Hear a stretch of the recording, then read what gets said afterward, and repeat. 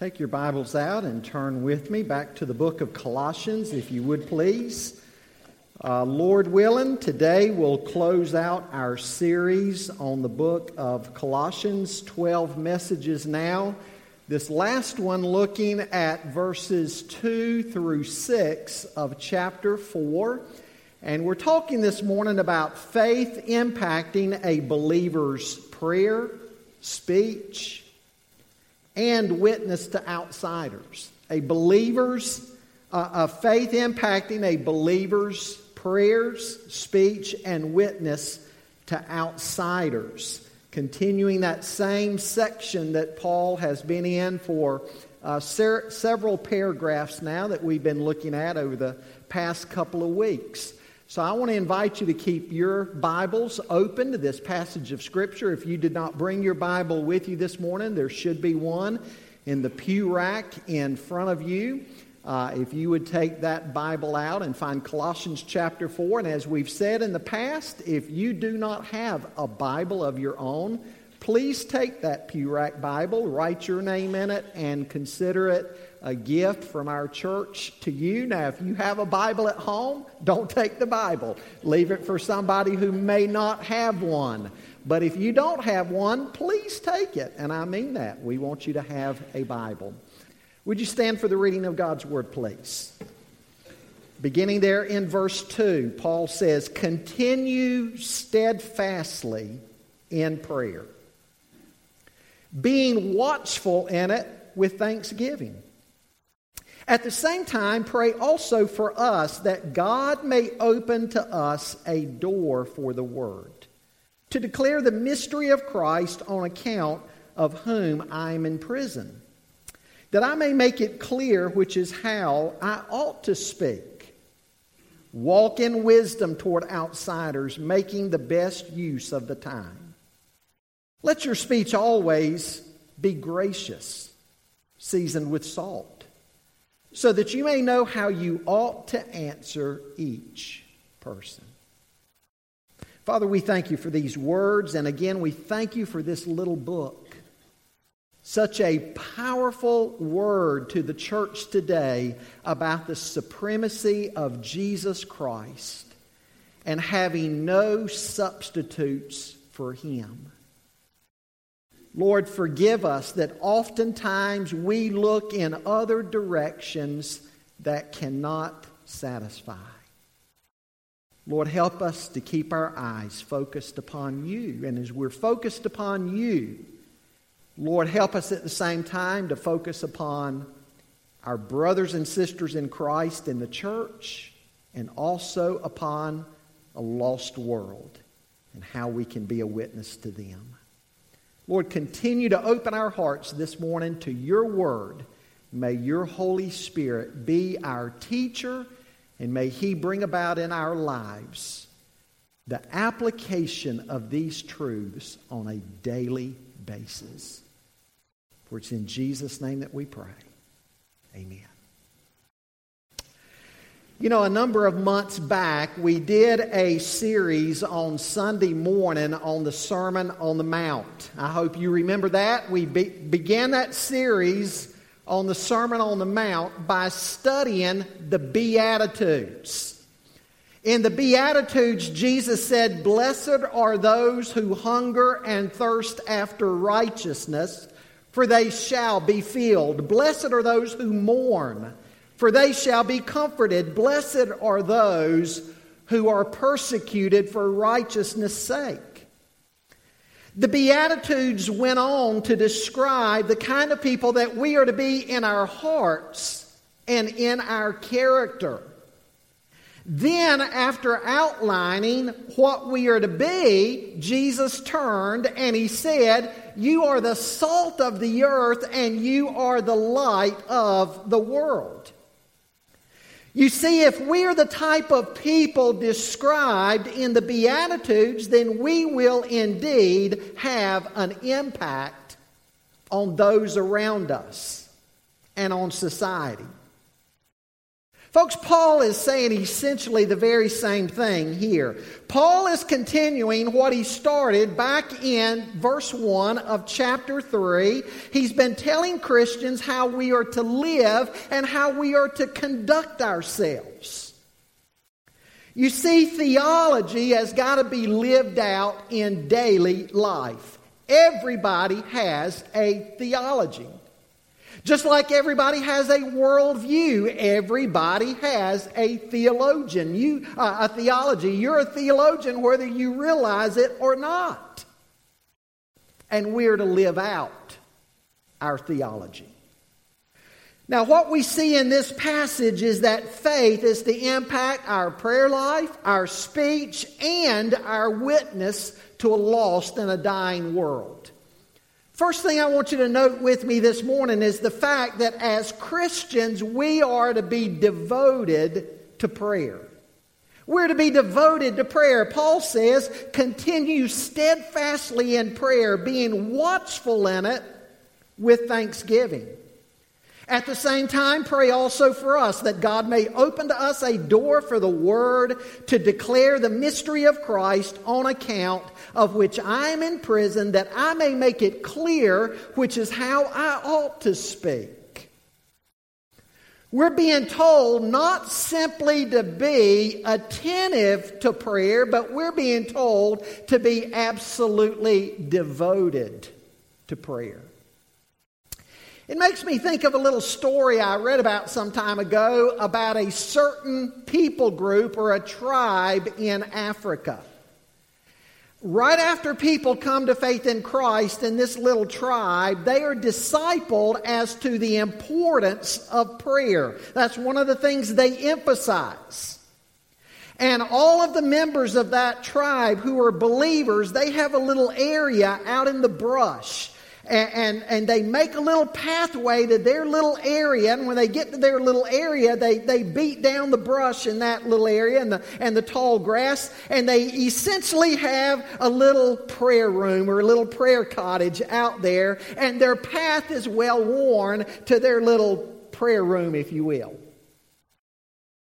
And they know when somebody in their tribe is not being devoted to prayer anymore, because grass will begin to grow up on their path and in their little room area, their little outside room area. And so they'll pull that brother or sister aside and say, brother or sister, have you noticed grass is growing on your path? Well, we're not to let grass grow on our path to our prayer closet. The believer is not to be casual. The believer is not to be lax about prayer in his or her life. Now, folks, without a doubt, the classic text in the New Testament on being devoted to prayer and persistence in prayer would surely have to be that little parable Jesus told on prayer in Luke chapter 18. I've given you those verses on your sermon notes page. If you don't have that, you may want to turn with me in your copy of the Bible back to Luke 18, because I want you to see what Jesus is saying there about this same matter. He says, Luke says, and he told them a parable to the effect that they ought always to pray and not to lose heart. He said, in a certain city there was a judge who neither feared God nor respected man. And there was a widow in that city who kept coming to him and saying, give me justice against my adversary. For a while he refused. But afterward he said to himself, though I neither fear God nor respect man, yet because this widow keeps bothering me, I will give her justice so that she will not beat me down by her continual coming. And the Lord said, hear what the unrighteous judge says. And will not God give justice to his elect who cry to him day and night? Will he delay long over them? I tell you, he will give justice to them speedily. Nevertheless, when the Son of Man comes, will he find faith on the earth? Now, folks, it would be a great mistake to compare God with this unrighteous judge. Jesus is not comparing the two, he is contrasting the two. And Jesus is saying if an unrighteous earthly judge can be moved by a little widow's persistence in prayer, her devotion to prayer, don't you think the righteous heavenly judge of the universe will give attention to his elect who cry out to him day and night? I tell you, he will answer them speedily. But then there's the kicker. The end stress rule of some of the parables. Nevertheless, when the Son of Man comes back, will he find faith on the earth? It takes faith to be devoted to prayer, doesn't it? It takes faith. If we don't have faith in God and that he hears and he answers, we're not going to be devoted. But Jesus and Paul making the same point, we are absolutely to be devoted to God in our prayer life because we are nothing without him and we can do nothing apart from him. Notice that Paul goes on to give two further statements about our prayer life. He says, first of all, that we are to be watchful. It has the basic meaning of staying awake or being awake. It often calls for Christians to be alert or watchful in light of the imminent return of Jesus Christ. In fact, in 12 of the 22 New Testament occurrences of this word, that's the context. In those passages, believers are not being called to watch simply for the return of Christ, but rather to be mindful of their own lives, to watch their own conduct in light of the imminent return of Jesus Christ. In other places, we're called to be watchful to the fact that we have an enemy. We're to be alert to that. But again, the context of all of these passages is on the believer's life and the fact that we live between the times. You see, the first advent of Jesus Christ ushered in the last days. We are in the last days and have been so for more than 2,000 years. It's what Peter pointed out in his sermon on the day of Pentecost, that the coming of Christ ushered in the last days. The coming of Christ brought in the last days because Jesus is the complete and final way that God speaks to mankind. All of the Old Testament pointed to Christ. And so with the arrival of Christ in Bethlehem, the last days were ushered in. The next event to happen is Christ coming back, coming for his children. But in the meantime, we face many trials and tribulations. And so Paul is saying here that we've got to watch, we've got to be alert in our prayers. Jesus told his disciples to watch and pray, lest you enter into temptation. Folks, believers gain strength through prayer. God comes to our aid as we call upon him. One of the assurances that we're given in Scripture is that God hears and answers our prayers. We know, on the one hand, God is sovereign. God is absolutely sovereign over everything. We know that. Scripture tells us. And yet we know at the same time that the prayers of God's people do indeed make a difference. How those two things work together is a mystery to us in our finite minds, but it's certainly not a mystery to God. He's sovereign. He directs all of the affairs of creation so that not even a sparrow falls to the earth without God's notice. And yet the prayers of God's children make a true difference as to the outcome of situations. Both truths are boldly proclaimed in the Bible without explaining or without trying to explain all the nuances between them. Folks, this also gives us the assurance that when we intercede for others, our intercession is effective. And so in verse 12, Paul says of Epaphras. Paul goes on in verse 12 to write, and you remember Epaphras is the one who brought the gospel to the Colossians.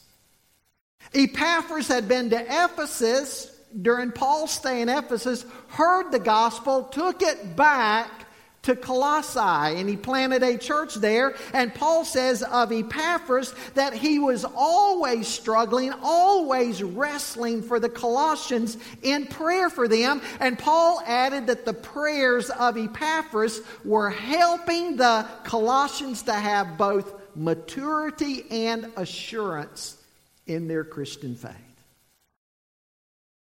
In other words, Epaphras' intercessions for them were effective.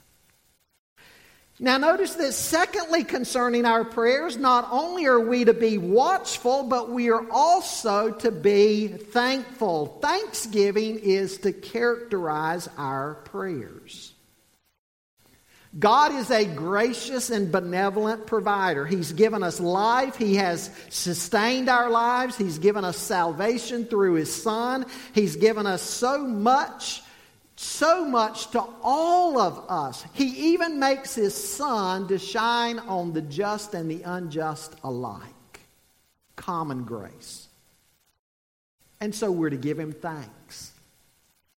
Where would we be without Him? God has blessed us in so many ways.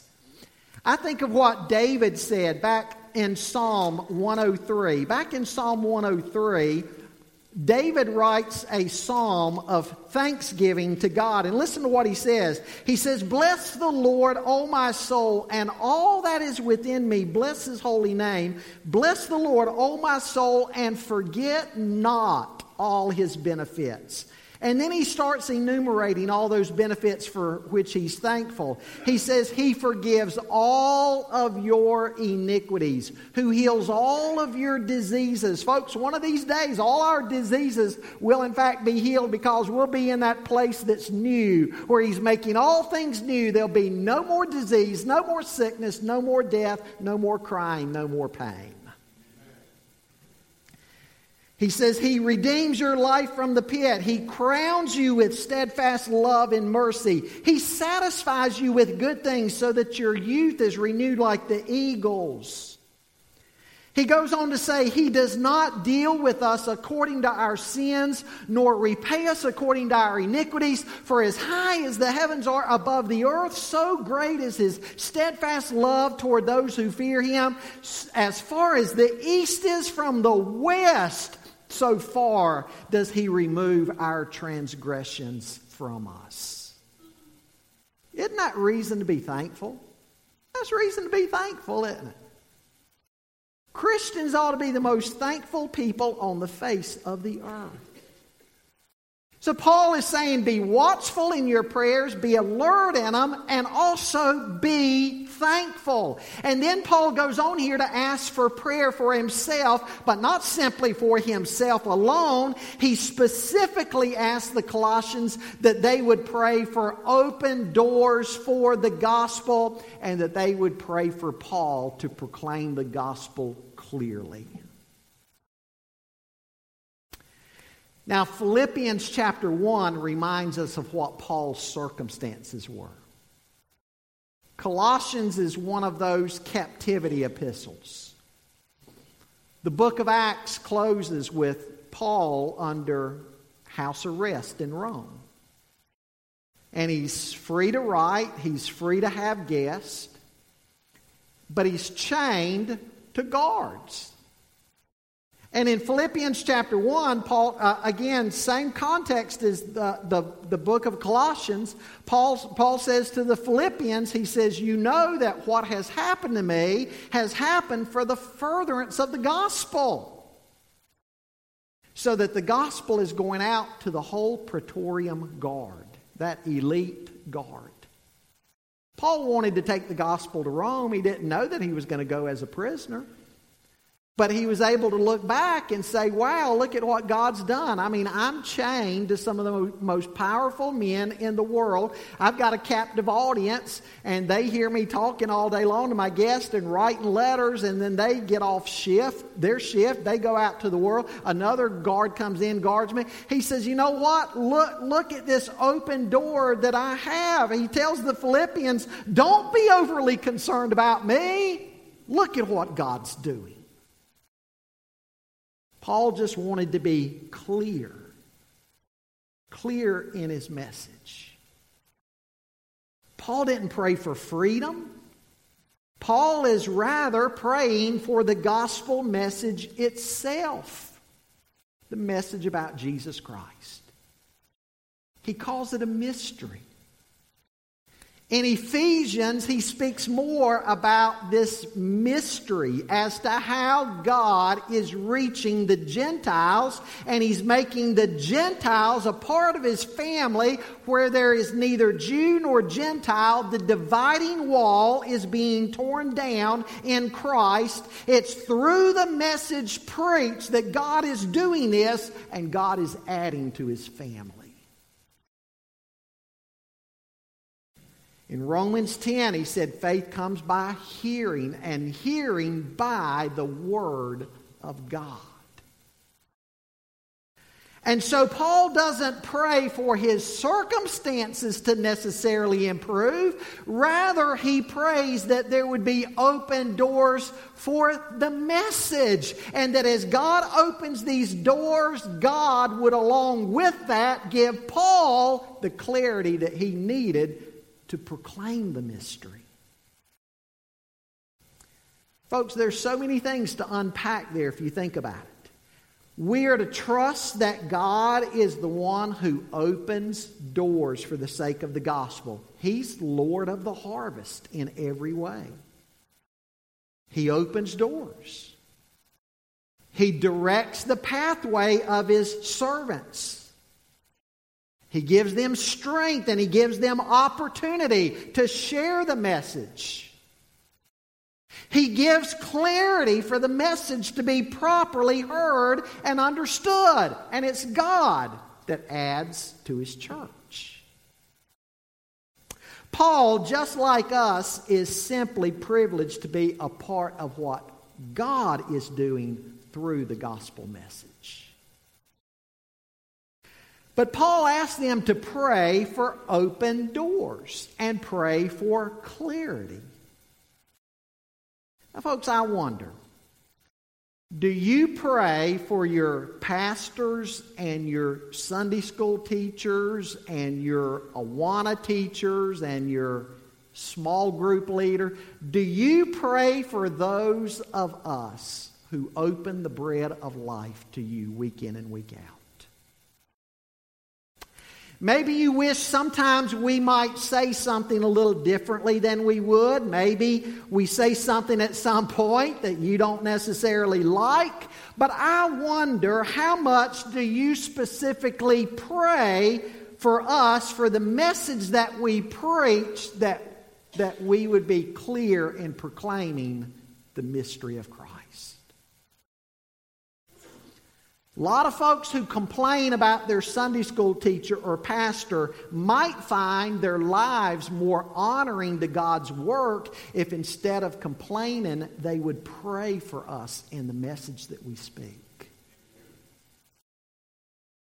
You know, I would assume that in many cases where there is a failure of effective proclamation on the part of the man or the woman of God, there is also, along with that failure of communication, a failure on the part of his people to pray for him.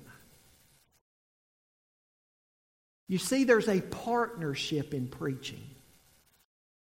The missionary, like Paul, or the pastor, or the teacher, preaches and teaches, but it's the people of God that hold his arms up, lift his arms up. And so what that means is that the pastor or the evangelist or missionary who's enjoying a great deal of fruitfulness out of his ministry can't claim all the credit. because credit goes to those who held his arms up in prayer. Likewise, where there might not be fruitfulness in the spoken ministry, the people of God also have to take responsibility for not praying for him. You see, we both take credit, we both take the failure, right? And so what Paul is saying here, I'm going to go and preach. That's what God's called me to do. You pray. I'm counting on you to pray that God opens doors for me. And as God opens doors for me and I walk through those doors proclaiming the message of the mystery of Christ, I will have you backing me and you will be lifting me up in prayer that God would give me clarity and everything I need to speak the word with boldness and clarity. Partnership. You see, folks, sitting in the pew is not to be a passive ministry.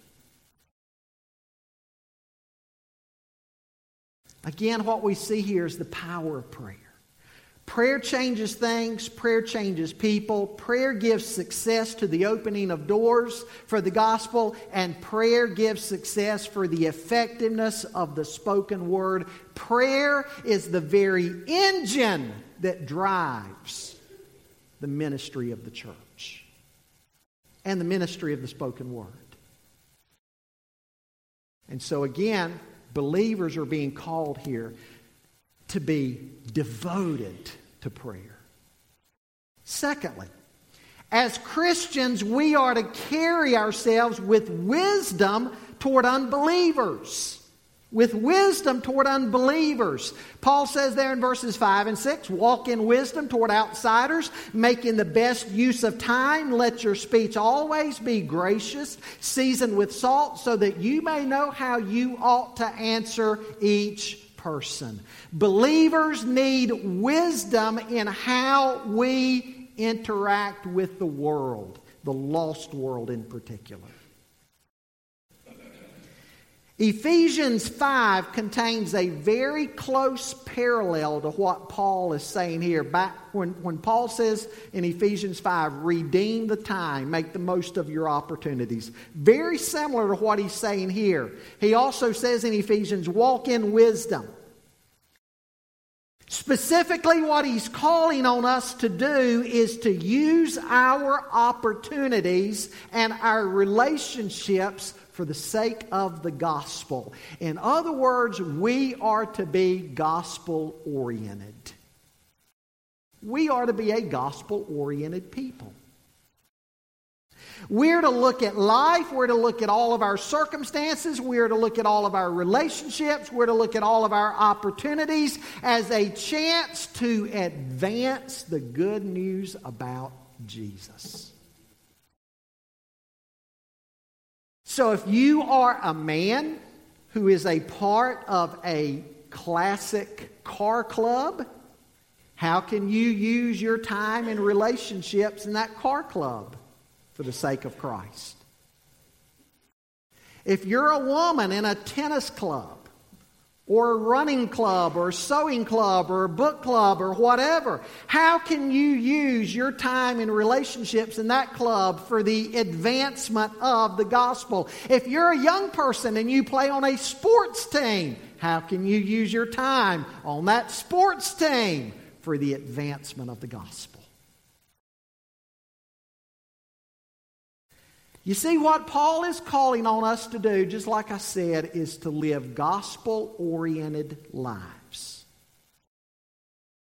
You know, we think of inviting a friend to church or to a church outing or maybe to a Christian concert, and all of that's well and good. That's great. But what Paul is urging us to do is use everything in our lives as an invitation to introduce the good news of Jesus Christ. If Jesus means to us what we say He means, this should not be strange to comprehend. You see, this is where religion and relationship are so different. If you only have religion, then you pretty much live your life Monday through Saturday doing what you want to do and just simply making a living and living your life. Then you get up on Sunday morning, you go to church maybe once or twice a week, or for some, once or twice a month. Then you leave church.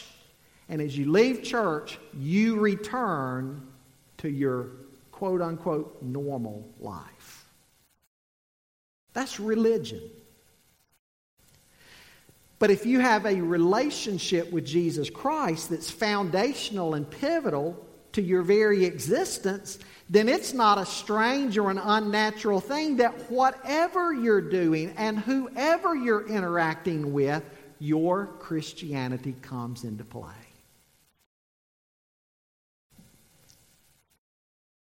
Two totally different ways of looking at it.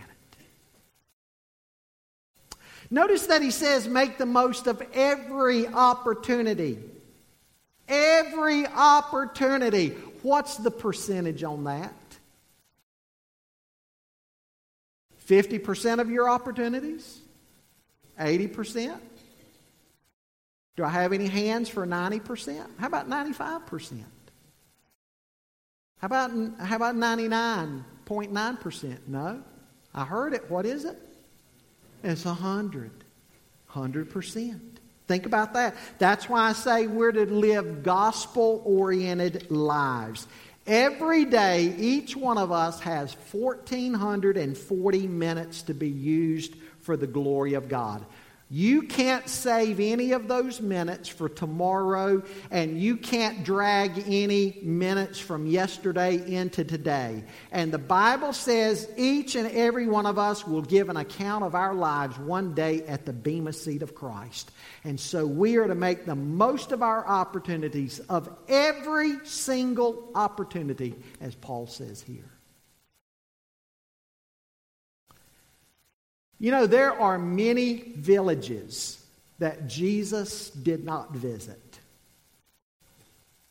But he visited those that he was supposed to.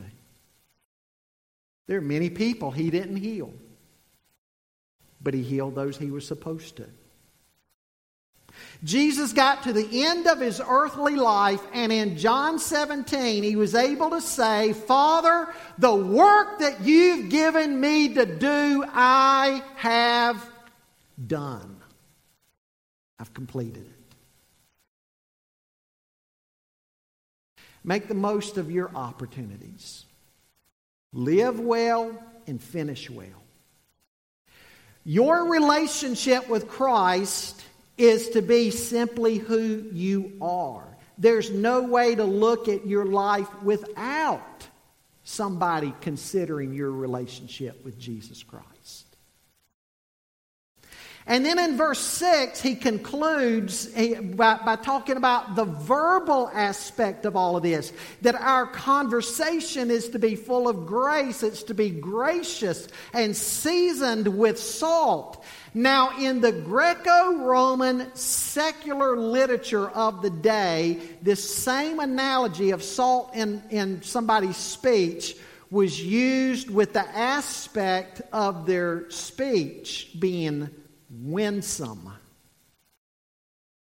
In the rabbinical literature of the day, this same analogy was used of one's speech being wise. Probably Paul is drawing on both of those, that our speech as believers is to be both winsome and wise. We are to adorn the gospel with our very words. And when one's life and one's words match up perfectly together, it is a powerful, powerful witness. Speaking about words, Peter says something very similar in 1 Peter 3:15. He says, "But in your hearts honor Christ, the Lord, as holy, always being prepared to make a defense to anyone who asks you for a reason for the hope that is in you, yet do it with gentleness and respect." Listen to what Dr. James D.G. Dunn says about this. He says, Paul envisions a church expected to hold its own in the social setting of marketplace, baths, and meal table, and to win attention by the attractiveness of its life and speech. Some time ago, I told you about the testimony of a man from Tupelo, Mississippi. He told the story of his grandparents who married in the late 1920s.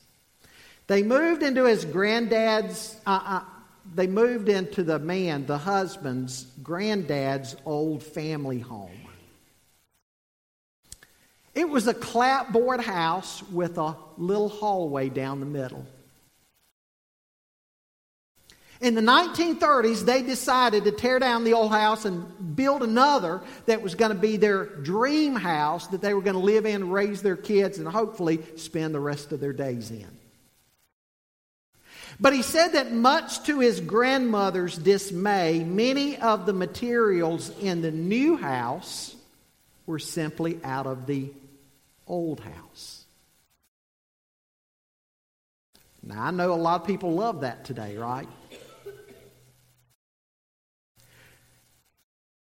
But they used the old facings and doors and many other pieces. Everywhere his grandmother looked, she saw the old house. There were doors and cabinets that would never shut properly. Some things didn't quite line up either. Some of the crown molding was riddled with nail holes.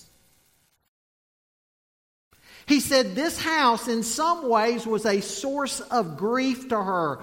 All of her life she had longed for a brand new house all her own. And her new house was just the old house, repackaged. Folks, when God saves us, the old ways must be discarded and thrown away. We aren't to see how much of the old life we can still drag into the new. We are new creations in Christ Jesus. That's what Paul's been telling the Colossians since chapter 3, verse 1.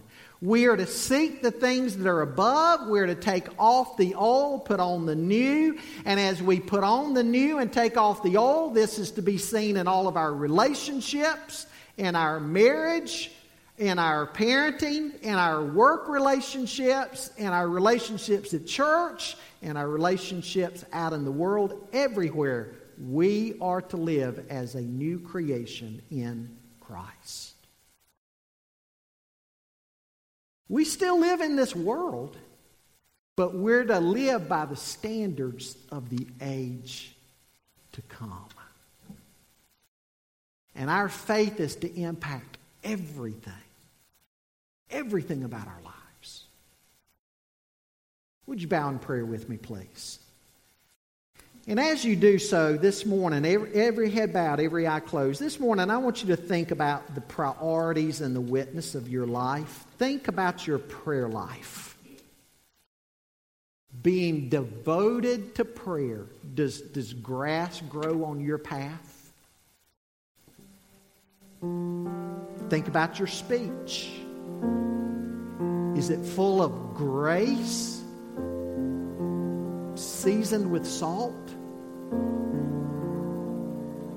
Or is it full of gossip, and criticism, and negativity? Think about your opportunities. Are you using every opportunity for the sake of the gospel? Are you living a gospel-oriented life? As Christians, we are to have a Great Commission mentality.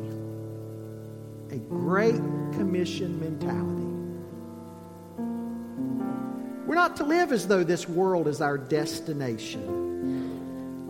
We're certainly not to live for ourselves and our desires. And if it's true that we believe heaven is as sweet as it is, and hell is as bad as the Bible says it is, then our goal should be to take as many to heaven with us as is possible. So all of life is to be bathed in prayer, and every relationship is an opportunity to touch somebody for Christ. You know, sadly, too many have never caught that vision. There's too much of life that's still like the old man. I want to invite you this morning to make a commitment to live as the new man ought to live. Live as the new man ought to live. Not trying to see how much of the old man you can drag in. Pray that your life, your speech, your conduct will properly impact those around you for the sake of Christ. And God, it is our prayer that it would be so in each of us. That day by day, week by week, month by month, each of us would be conformed more and more to the image of Christ. For it's in His name that we pray.